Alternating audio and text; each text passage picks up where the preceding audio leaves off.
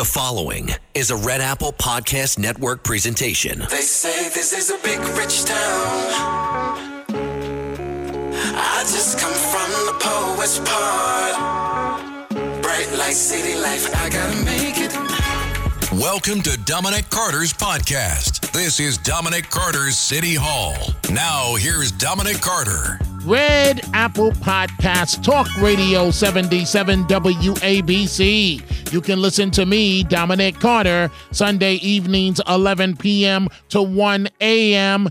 and weeknights midnight to 1 a.m. Much has been said about the presidential race, but at the end of the day, in all likelihood, it appears to be a rematch. This is my podcast. Let's go. Of course, the rematch appears to be incumbent President Joe Biden against former President Donald Trump. We want a real clear objective on where things stand. So joining us now, political consultant Hank Scheinkoff. Thank you for appearing. Dominic, thank you so much for having me on the air. I'm grateful to be with you. Well, we wanted to talk to you because your predictions almost always turn out to be dead on accurate for years. And so, but let me start this way. Whether we like it or not, it's looking like the fall general election campaign will be a rematch, Biden versus Trump. It seems to me, Hank Scheinkoff, and you're the expert, it seems to me if the election were held today, Trump would win or have a very good shot at winning. What say you? I say that the nominee is Donald Trump, and this is, we're talking now, September 5th, 2023. The election is 14 months away, general election. If were the election held today on this date, Trump would be reelected president and Joe Biden would lose the election. Unquestionably so. Wow. Why do you say that? Sense about the economy, the migrants. The Democrats are deluding themselves. They think it's going to be all about abortion. I think on your program, we had a discussion last year, and I predicted with some accuracy that the Democrats were in for a surprising shock. Abortion would not be the issue, particularly in New York State. You did. And that what we'd see that the Republicans would do very well in the suburbs. And that was the difference in who controlled the House of Representatives, right? The Democrats are, again, being delusional. They somehow think it's all going to be about abortion. It's not. Not in states where abortion is protected, like New York. It's going to be about things like, are the streets filthy? Are the migrants dangerous? Do we like transgender discussions? How about family values? How about things that we don't think about? But the toxic cocktail of migrants plus increasing crime, murder alone is one crime not up around the country today. But migrants plus crime plus the economy, throw family value arguments in on top of that that'll mix in somewhere. Now, Hank, I believe as it relates to your background, I'll get to Clinton in just a second, Bill Clinton, but I believe you've done work in Israel and other countries as well. But I know that you got Bill Clinton to win. You delivered New York for him on his path, his comeback path, en route to the White House, correct? Well, not exactly. I mean, I did work for the president. I shot the first ads for him when we didn't think he'd win his second term. I was part of that team that Dick Morris put together. I'd worked for Bill Clinton in Arkansas, and I hold him in very high regard and think, frankly, that he is without question, the best candidate I've ever seen. And I've worked on over, I guesstimate, 700 campaigns throughout the world. Extraordinary talent. And the smartest political guy I ever met, unquestionably so. Wow. So 700 campaigns you've done. Yep. Wow. Okay, so let's come back to President Biden, Hank Scheinkoff. What are his weaknesses and his strengths? I would imagine one major strength is the power of incumbency. It is hard to beat an incumbent, correct? It's hard to beat an incumbent president. If it weren't hard, it would happen all the time. Trump is in recent memory, who's beaten an incumbent president? Let's see. Biden beat Trump. Who else? Clinton beat Bush. Reagan beat to Carter. Before that, got a time in between, right? Didn't happen that much significant. Hoover lost to Franklin Delano Roosevelt. There is an event that occurs that is unusual, that is kind of shocking to people, that forces that kind of event to occur.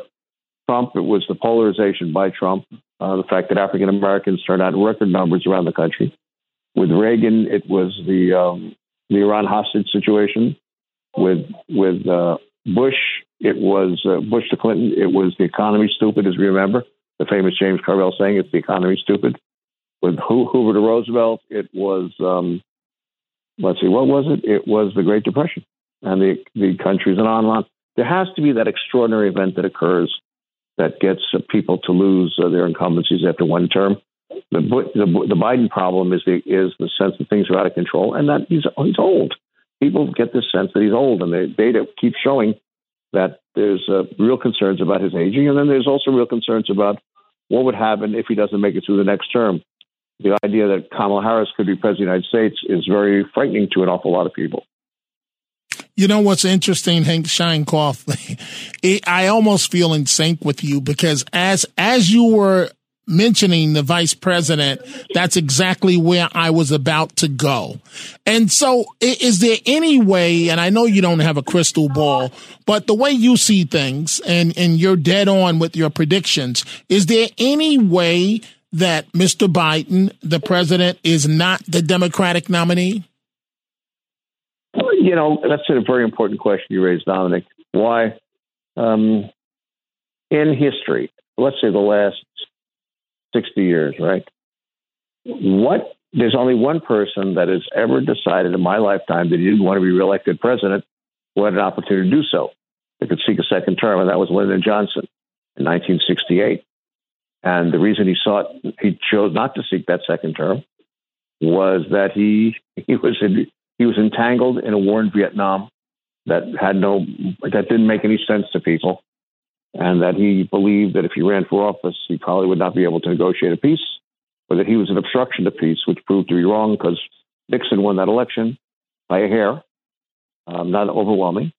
And we still didn't get out of Vietnam until Nixon was out of office. So it's kind of unusual, right? Sometimes it doesn't work out the way we think. But people don't want to give up the job. Who wants to stop being the most powerful person in the world? I'd like to meet the person. Tomorrow morning they say, Dominic Carter, you're the most powerful person in the world. You're going to give it up the next day? Absolutely not. Okay, so let's switch gears now. Mr. Trump, what are his strengths and weaknesses? Donald Trump is the invisible man who's there. At the debates, he wasn't there. At the debate, he wasn't there, but he's the invisible man, but he's controlling the discussion. Everything is really about him. He's the person in the room that no one can see, but who controls the dialogue. He's practically running 50% of the Republican Party on any given day. His arguments and his existence, his political existence, has a good deal to do with the economic gaps in our country. The fact that there are people, particularly in the heartland, who feel that they have no place anymore, they don't fit. He is the residue, he's the receptacle of all their anger and hatred. And it keeps getting worse. And they hate the so-called sophisticates on both coasts who they believe are looking down on them.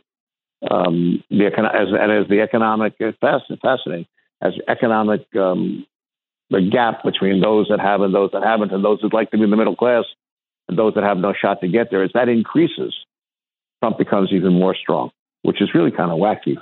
He is certainly no defender of the powerless, but that's how he's being perceived. It is interesting. What has happened, political consultant Hank Scheinkoff, to the Republican field, notably Florida Governor Ron DeSantis, is just not working for him? Not working for him because listen, many years ago I did a race, or was it a race? Did a campaign and we didn't win it.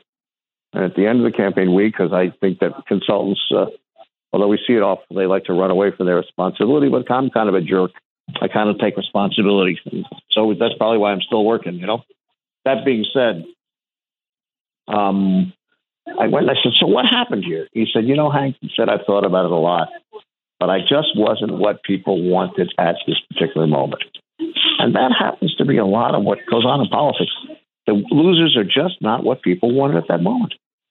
They just wanted something else, and that we fail to really think about that and consider that as something that people really think about. They do think about it, and they feel strongly about it. Timing is everything.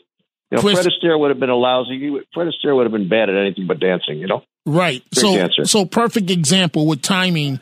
It would be Chris Christie. That his moment came and went. He wasn't a candidate, and that's that. His message was wrong. Chris Christie as the nominee would mean that the Democrats would have millions of dollars worth of negative ads talking about the scandal at the George Washington Bridge and how he hung up the people who worked for him to go take a rap from the feds or the state and get locked up. I mean, that he was a rat. Wouldn't work out very well. You know, the angry man. DeSantis, he's just the wrong guy at the wrong time. Everything he says doesn't work. How anybody can beat up Mickey Mouse and think they can be president is not going to work. He's taking on Disney. That's Mickey Mouse. That's an American cultural phenomenon. What makes him think that that's sufficient to get into the White House? It just doesn't work. Good point. Would it happen to be Governor DeSantis, his personality? Well, he's certainly not Mr. Warm. And a lot of what goes on in presidential politics and all of the politics is you don't have to have smart ideas, but you got to be likable. You know, in our history in state politics in New York and throughout the country is filled with many cases people who aren't the greatest geniuses, but they tend to be liked, right? There's nothing likable about him. He's mean. He goes after people. He doesn't talk about how he helps. He helps how he stops people. That's not necessarily a way to, you know, be seen as the great protector of the common weal and someone you want to have over for dinner.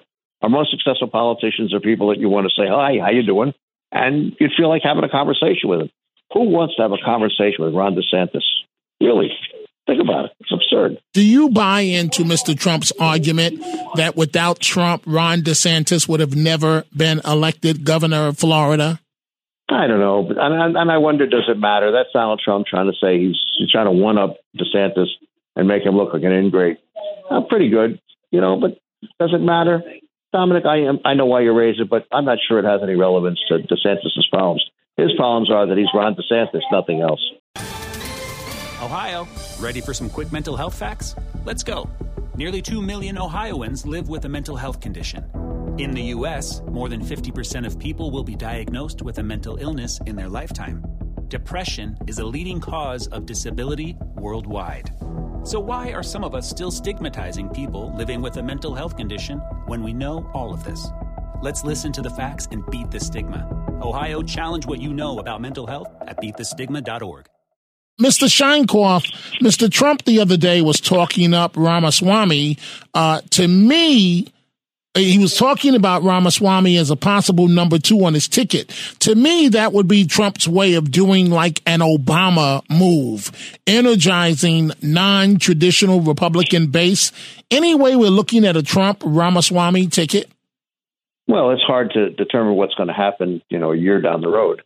Well, before that, the convention will be up much sooner. But would he be a reasonable choice for Trump? The answer is yes. It gets rid of the problem of race for Trump to some extent. It'd be harder for people to vote for Trump and say he's a racist, which is part of the bang that he gets, rightfully and wrongfully. It would give him a whole different base of voters to begin to pull out from. And it would take advantage of a trend, fortunately or unfortunately, that people who the elites think are going to vote for Democrats all the time are not necessarily doing that. I mean, the crime, migrants, the general sense that values don't agree is causing more people who you would not expect to vote for Republicans or not vote Democrats. And that's Trump's way, were it to pass, of him softening himself so that people could frankly vote Republican and not feel all that awkward. Was it smart for Mr. Trump to not do the first debate? Genius. Because why be there and be attacked when you don't have to be there and you're the story? He doesn't have to be anywhere near these guys, and he's the story. Trump is the story because he's the greatest press agent in the history of the world. Nobody's better at determining what the news will be. He controlled the news cycle by not being there. If he had been there, the others would have been the story about how they attacked him. But that's not what happened. He made himself the story without even being in the story. I thought it was exceptionally smart. I would agree with you. for exactly the reasons that you just stated. So with that in mind, do you see him skipping the upcoming Republican debate in California at the Reagan Library? It depends on what the state of play is at the time. But again, I would find a local radio studio where there's this radio programmer or whatever it is or station, and I go on the air and I do that, and I'd simultaneously broadcast it on the TV operation so that I'd get that going, and I'd just be doing my own talking and not be at the debate. He gains nothing by being on the stage with all those guys, nothing whatsoever, because all they're going to do is focus on him and rip him apart. He doesn't need that. When he's not there with him, he credibly becomes the victim of the elites who are trying to destroy him and whatever he calls the government at that particular day, that they're trying to destroy him. And by doing so, he makes himself the symbol of everything that the people he represents feel is occurring to them, that they're being destroyed, their lives are being taken apart, and not being there, it gives him more credibility to make that argument. But we will see a general election debate between Biden and Trump, correct? That we'll see. That makes some sense. And the job there for Trump will be to do what he thinks he knows how to do, which is what he tried to do the last time around. Show that he has a greater and stronger physical presence, that age applies to Biden and not to him, that he is more vibrant, has better ideas, and is more emotional and more in control. That's the Trump challenge, and that's what Biden will have to face. Hank Scheinkoff, political consultant, what do you say to people that hate Trump so much they say there's no way that he can be elected again president of the United States? The wonderful thing about people who can't separate their emotions from their analysis is that they're frequently wrong. But the bad news is they get terribly disappointed and that their egos were so engaged that they were not correct, and therefore they don't understand that the way they analyzed the problem was wrong. Trump will be the president if the election were held today because he fits the moment, not because of the way people feel about him who are non-objective. But the voters are going through some kind of change. This country is going through a dramatic shift, and these shifts tend to occur over time. They're noticeable. The political scientists have called them in some ways critical elections. They're historical phenomena. And we're experiencing the Trump revolution a different way.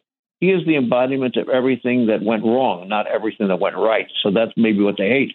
But they should take a step back for a second and figure out how they're going to get people who vote for Trump to not vote for Trump. That'd be a better thing for them to do. So as it relates to Nikki Haley, the only woman in the race, some say she did very well after the first debate. Do you see any possibility of Trump running on the ticket with her? Hard to imagine Nikki Haley on a ticket with Trump. It wouldn't work. She'd be not credible, and it would give the Democrats a real firepower for television ads, making her into a liar, and therefore, how so? Because she criticized Trump and now she's running with him. That would be great ads for the Democrats, and they'd be able to, in fact, by doing that, make the whole Republican ticket look like it was deceitful. So I don't see that as a possibility. What's on your radar, Hank Scheinkoff, in terms of a possible running mate thus far? And I know it's early. Vivek is very vivid. How's that? That's Vivek good. Is the guy. That's good. Do you see anyone else in the Republican field emerging to be a major player? I always thought that Scott could be the major player, and he also would be a good choice for vice president on the Trump ticket. But it would have to be somebody unique and different, not Christie.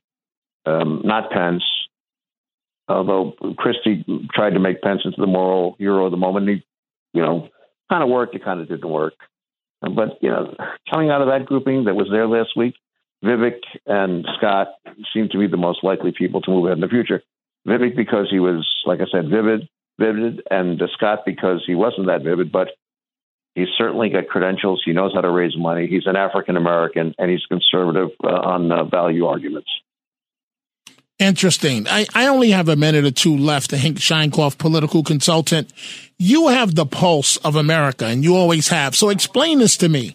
I don't understand moving away from the presidential race. I don't get it with far left politics and these mayors and governors and district attorneys that are letting the criminals do whatever they want, and they don't see how that's turning the American people off.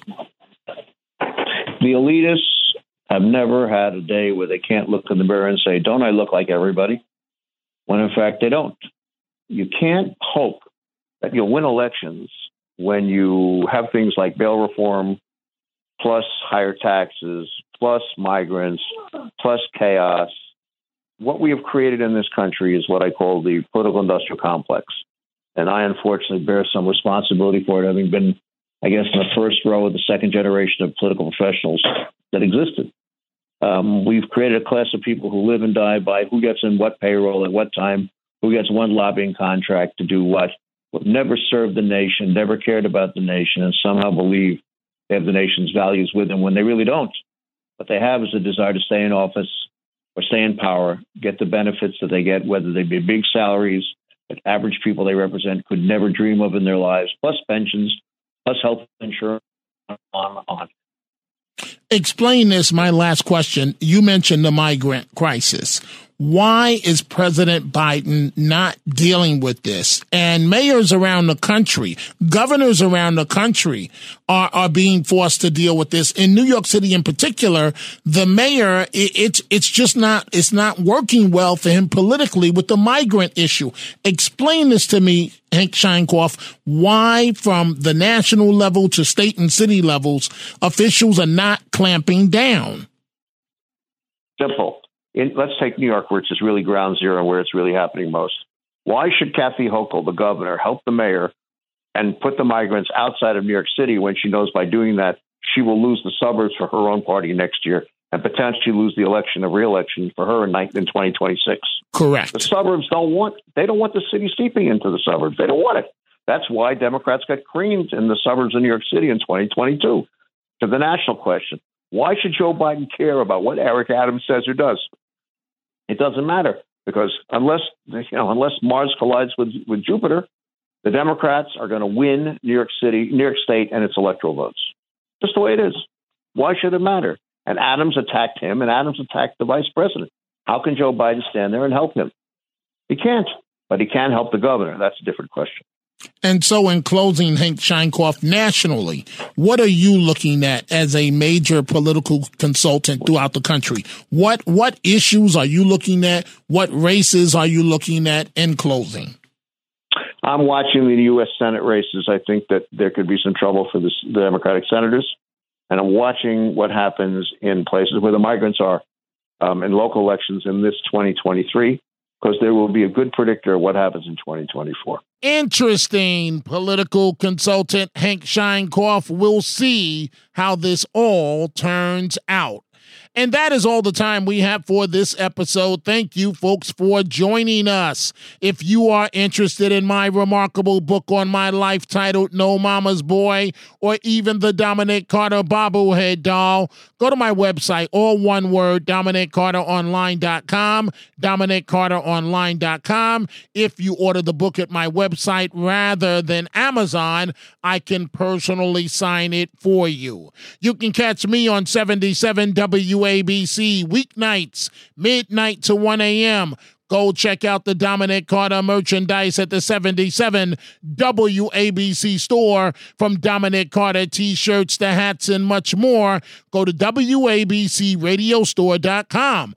Also, follow me on YouTube, where you will see videos from me about this podcast and the radio show.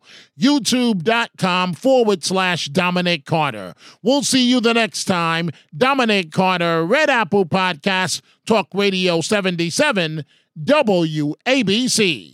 I gotta make it. Dominic Carter Socials on Twitter at Dominic TV and Facebook and Instagram. Dominic Carter TV. Email at dominic.carter@wabcradio.com. Until the next episode, be well. And as Dominic always says, stay positive. The glass is always half full, never half empty. Dominic Carter City Hall.